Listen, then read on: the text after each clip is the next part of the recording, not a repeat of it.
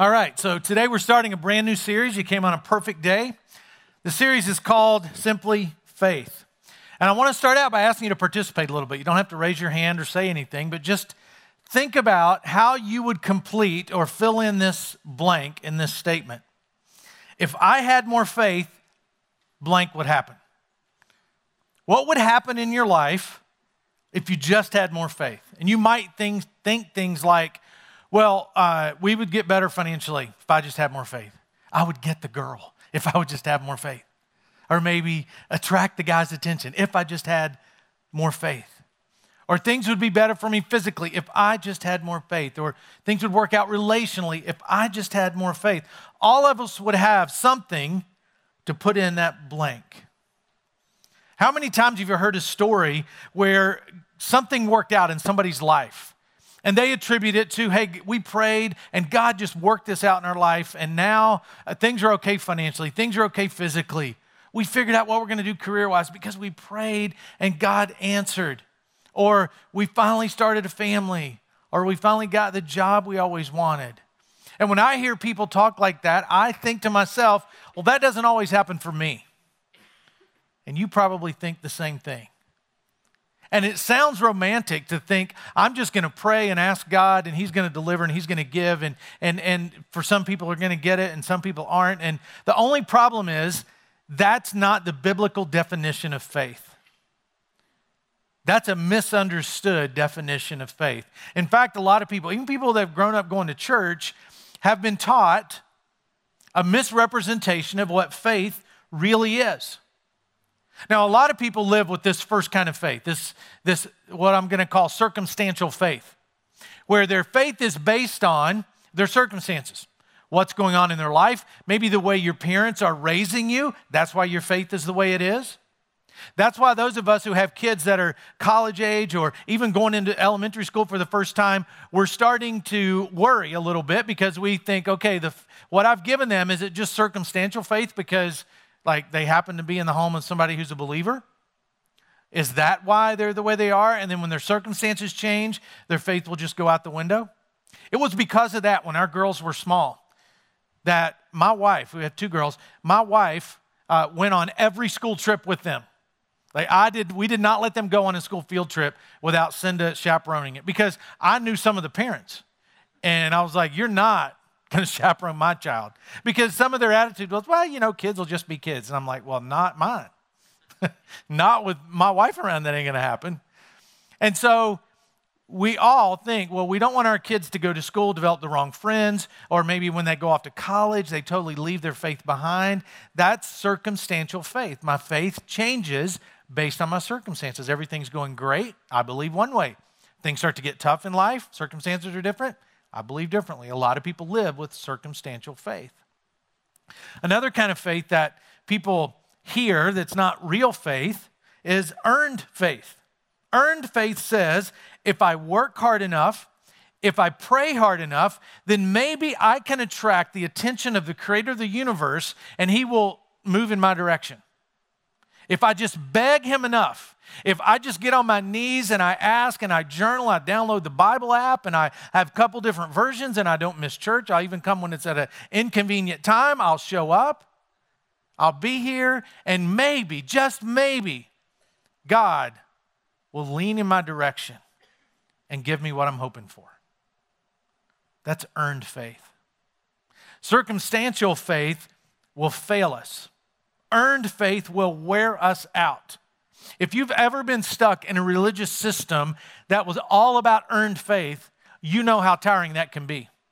Never know where you stand with God. Think if I try harder, he'll love me more. If I don't try, he doesn't love me anymore. And if you've ever been there, and I would imagine some of you have, in that system, that's how God is presented, where you have to earn his favor and earn your faith, it wears you out. And then there's another faith that I've heard people talk about, and that's rational faith. I'm only going to believe it if it makes sense. If I can understand it in my head, then I'm there. If I can't, then forget it. And for those people, the struggle is getting faith from head to heart. Rational faith stays in your head, and rational faith will harden us to God's voice. So how do we define faith if it's not based on our circumstances, if it's not based on trying, if it's not just based on our intellectual understanding? Then what is the biblical definition of faith? That's why we're going through this series for the next 5 weeks to look at, well, what does the Bible have to say about what faith really is? And I'm going to give you the definition. You're going to be able to write it down, the definition we're going to use in just a couple of minutes. But before I do that, I want to challenge you as I go through this message today. I want you to let it go through the lens of whatever you're struggling with in life. Whatever decision, whatever issue, whatever thing that you're dealing with in life, listen to this message through that. It's a relational issue, if it's a physical issue, emotional, whatever it is, let it go through, put it through that lens as I talk about faith today. So to find the simple definition, we're just going to look for the next 5 weeks at one chapter in a New Testament book called Hebrews. There's some Bibles coming down the aisles right now. If you don't have one, just raise your hand. It's yours to keep. You can take that with you. You can also borrow it. You can also read along on the screen. All the scriptures are up there as well. So the book of Hebrews, most of the time when we talk about a book in the Bible, it's in the New Testament, but most of the time we talk about the person who wrote it. Well, scholars don't know for sure who wrote the book of Hebrews. They know it was a follower of Christ. They know it was one of his disciples, but they're not really sure. Some say Luke, some say the Apostle Paul. But what is sure is that this book is addressed to people who were formerly Jewish people, and they met Jesus or they heard about Jesus, and they agreed that Jesus was the way their sins could be forgiven. And they accepted him as the Messiah.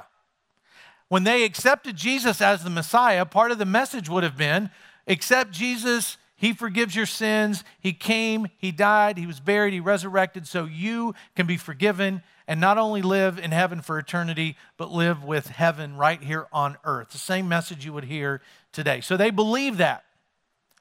But part of the message would have been, he's coming back soon. They said that a lot. You read that a lot in the New Testament. Now, if he was coming back soon 2,000 years ago, it's got to be sooner now. I mean, it'd be more accurate now to probably say soon. But when they heard soon, they thought, well, next Thursday or tomorrow. And that's what these new believers started to think. Jesus is coming back soon. And when he didn't, they start to get discouraged.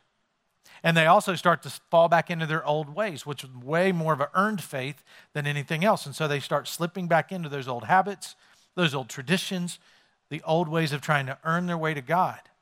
And so whoever wrote Hebrews wrote to this group of people to say, let me reassure you what the object of your faith needs to be. So he starts out the book in Hebrews chapter 1 saying this: in the past, God spoke to our forefathers through the prophets at many times and in various ways. But in these last days, he's spoken to us by his Son, whom he appointed heir of all things, and through whom he made the universe. He's letting them know everything he's going to talk about has to do with Jesus, with God's Son, who is heir of all things. And he was actually the creator that you read about in the book of Genesis.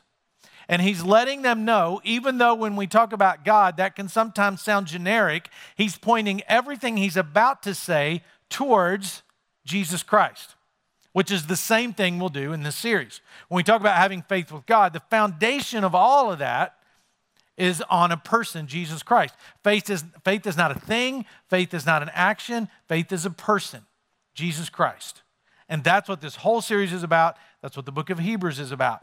So if you fast forward to chapter 11, the writer starts to talk about what faith really is. And here's what it says. Now, faith is the confidence in what we hope for and the assurance about what we do not see. I mean, does that clear it up? Like, oh, got it now. Get to lunch early. I get it. Faith is not just hope. We use faith sometimes when we're really talking about hope. You know, like say, I have faith that my team's going to win. Well, that's saying you wish they would. You hope they will. I have faith that I'm going to get a raise. Well, you're saying you hope. But faith is several steps past hope. And what this verse is saying is, faith is believing in something that you cannot see and being assured of it. And so for this series, here's the definition that we're going to use, the very simple biblical definition of faith. Faith is the confidence that God is who he says he is, and he will do what he's promised to do. That's beyond my feelings. That's beyond my circumstances. That's beyond my effort. And sometimes even beyond my understanding is having confidence that God is who he says he is, and he'll do what he said he would do. So he goes on to say, after he says, this is how you have faith in things you don't see. You have confidence in things you can't see. Then he says, this is what the ancients were commended for. And he's talking about everybody that came before that. And he's going to go on and talk about many different Old Testament biblical characters that exercise their faith. But he's also just going to lump in and say, there's a bunch of them. There's a bunch of people. And he's saying they had belief in something they never saw. So he says that's what they were commended for. By faith, we understand that the universe was formed at God's command, so that what is seen was not made out of what was visible. He's saying it's by faith that you understand the universe was formed at God's command. Why do we have to do that by faith? Well, who was there? Anybody there? None of us were there. If you're a college kid or a high school student and you have a teacher or professor talking about some theories of how we got here, theories maybe how we evolved from one thing to another thing, and looking at evolution and Big Bang and all that stuff, however they explain it, whatever bent that professor or teacher tends to have, even what they're teaching, try this, say, you're a great person of faith.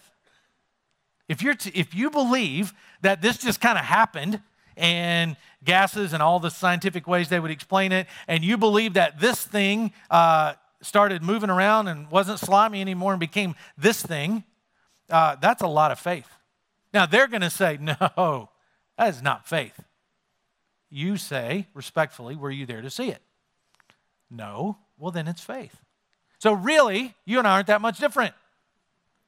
I just happen to have my faith in the fact that an all-knowing, all-powerful God created everything that we see.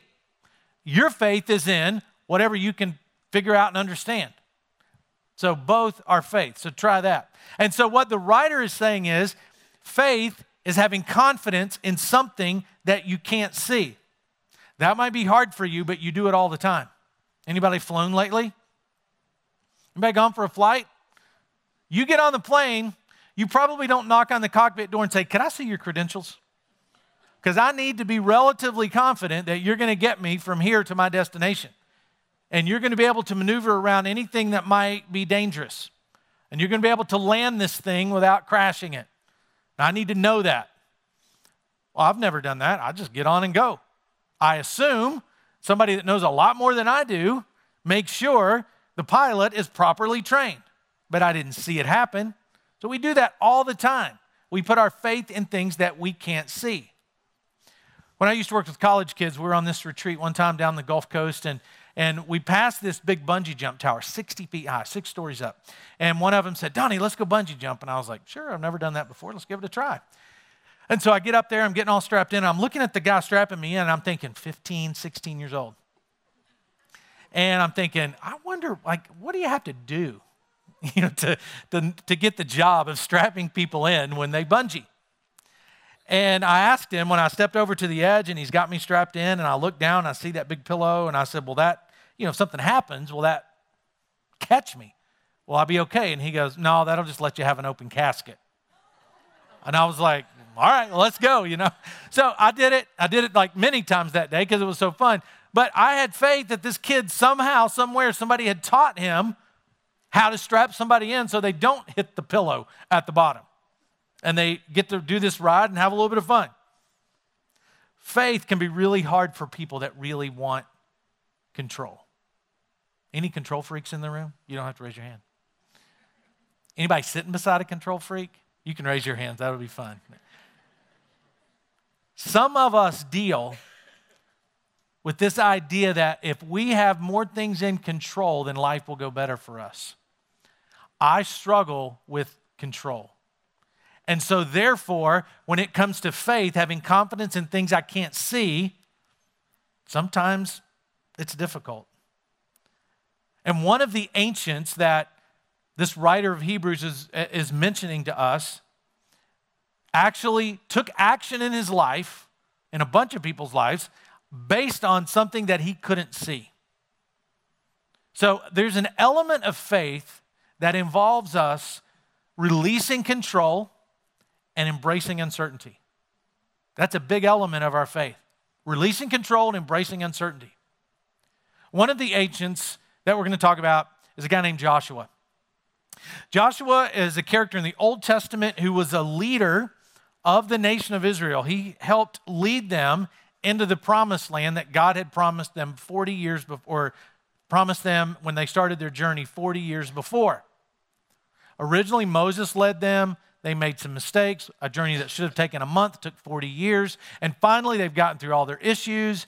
And God is finally ushering them into this promised land that's going to be this utopia, this wonderful place, no slavery anymore. They're going to be free. And they're getting ready, after a lot of battles and a lot of issues, they're getting ready to move into the promised land. There's only one problem. They're on one side of the river. The promised land's on the other side of the river.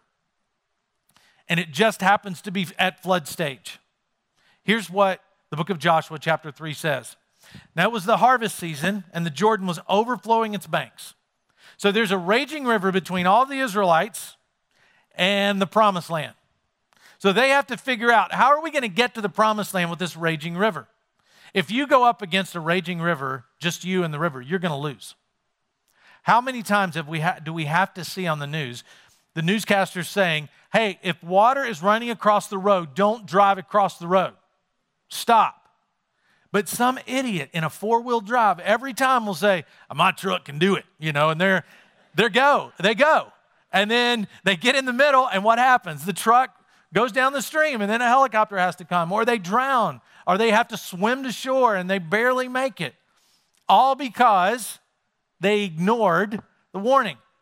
So these Israelites are looking at this river. No doubt they're thinking, we can't get across that. There's no way. There may be things in your life right now you're thinking, I can't get through this.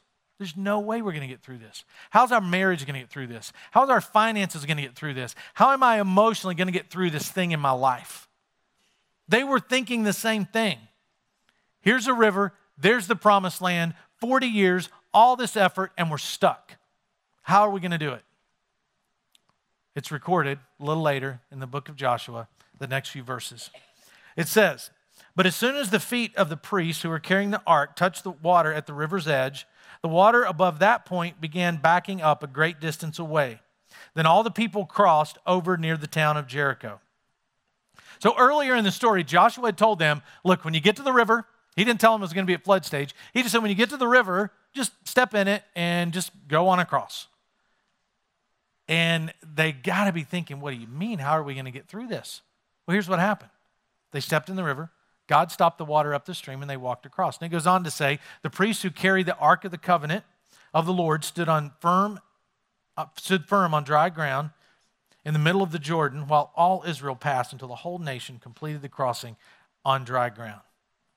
Now, what looked like a raging river and seemed to be impossible, all of a sudden became possible. How could they do that? Was it because they got on their knees and they just prayed really, really, really hard? And they just said, God, please turn your ear in our direction and stop this water. Was it because of that? Was it because they understood, well, if we step in there, God's bound to do something. Just logically, he's done stuff before. Probably he will. Let's just do it. Or did they just go? They just stepped in. At Joshua's leading, he just said, go, put your feet in the water and go. And they did. In spite of their fears, in spite of it seeming humanly impossible to cross. How could Joshua do that? Because he had faith and confidence that God was who he said he was, and he would do what he promised to do. And the same thing for us. Faith is the confidence that God is who he says he is, and he'll do what he's promised to do.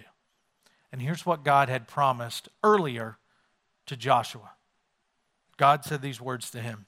No one will be able to stand up against you as long as you live. For I will be with you as I was with Moses. I will not fail or abandon you. This is my command. Be strong and courageous. Do not be afraid or discouraged, for the Lord your God is with you wherever you go.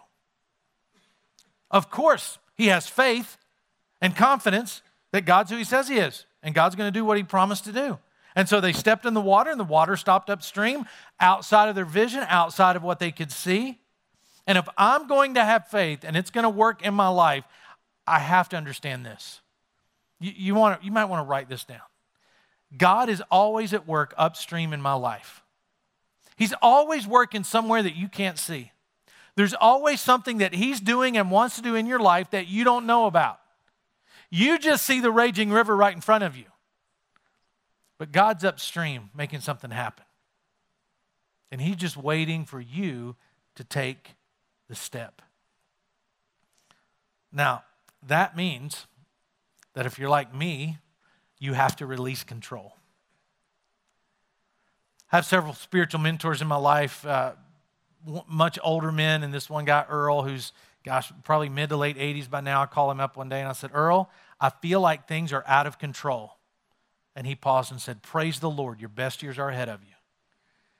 And he went on to say, when you feel like you're out of control, it means it gives God the perfect opportunity to be in control. And he said, Donnie, the moment you realize that, your best years are ahead when you stop controlling and understand that God's at work in ways you can't understand. And so what does that mean? It means that God is out there somewhere working on the raging river that's in your life. You may not feel it, you may not know it, but you can have confidence that he's who he says he is, and he's going to do what he promised to do. But what does he promise to do? He's promised to work in our life. He's promised to forgive us. He's promised to give us a second chance.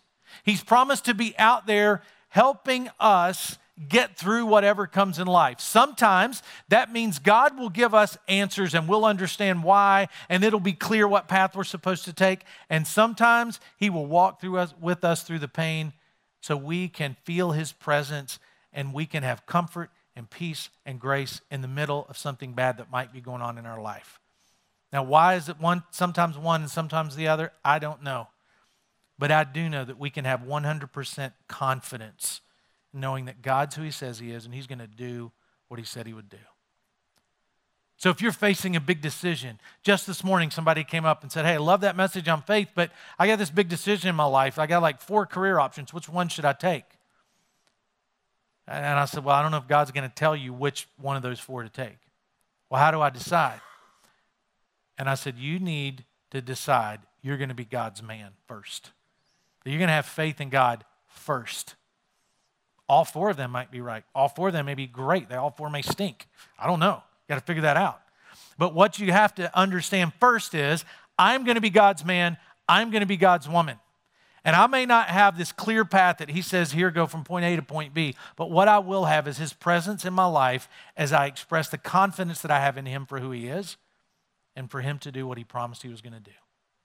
So whatever you put in the blank at the beginning of the message, when I said, if I had more faith, blank would happen in my life. Now that you've heard a more biblical definition of faith, that it's confidence in God, what he says he'll do, and the promises that he'll fulfill that he's made, what would you put in the blank? What would you put in the blank? If I understood faith better, blank would happen in my life. Now that's different for all of us. Maybe a relationship all of a sudden would get better. Maybe you would have a little bit of more direction as you release control and move into the future and stop worrying so much. Faith is confidence that God is who he says he is and he'll do what he promised to do. So faith is not a formula. It's not about our circumstances. It's not about trying harder, asking for more, or figuring it out. Faith is simply confidence in God and who he is and his promises. And all of that is based not on a thing or an idea. It's based on a person, Jesus Christ. And if you don't know him, if you don't have a relationship with him, then there's an element of faith that you will never get, you'll never understand, you'll never get to enjoy. But those of you who know Christ, you know the answers that he brings in life and the comfort that he gives us in life. And so over the next few weeks, we're going to look at this biblical definition of faith and how it relates to several things that are talked about in Hebrews chapter 11. We're going to look at faith in our finances. What does that look like? I'm not going to tell you which week so you can't skip. Then we're going to look at what does it look like if I apply faith to my family? This confidence in God, if I apply that to the way I lead or operate within my family. What if I apply it to conflict or decisions or the future? That's what we're going to be talking about over the next few weeks. I hope you can come back and bring a friend with you as we journey through Hebrews chapter 11. Read through it a couple of times and see what it does for your faith. As over and over, people are commended for trusting in something they can't see because they know that God is somehow at work out there in ways they don't understand. May you feel the confidence to do that. Let's pray. God, thank you for the example of Joshua. Thank you for the encouraging words that we can trust in you. Even though we can't always feel you or see you, we trust that you're at work in our lives. And I pray this in Jesus' name. Amen.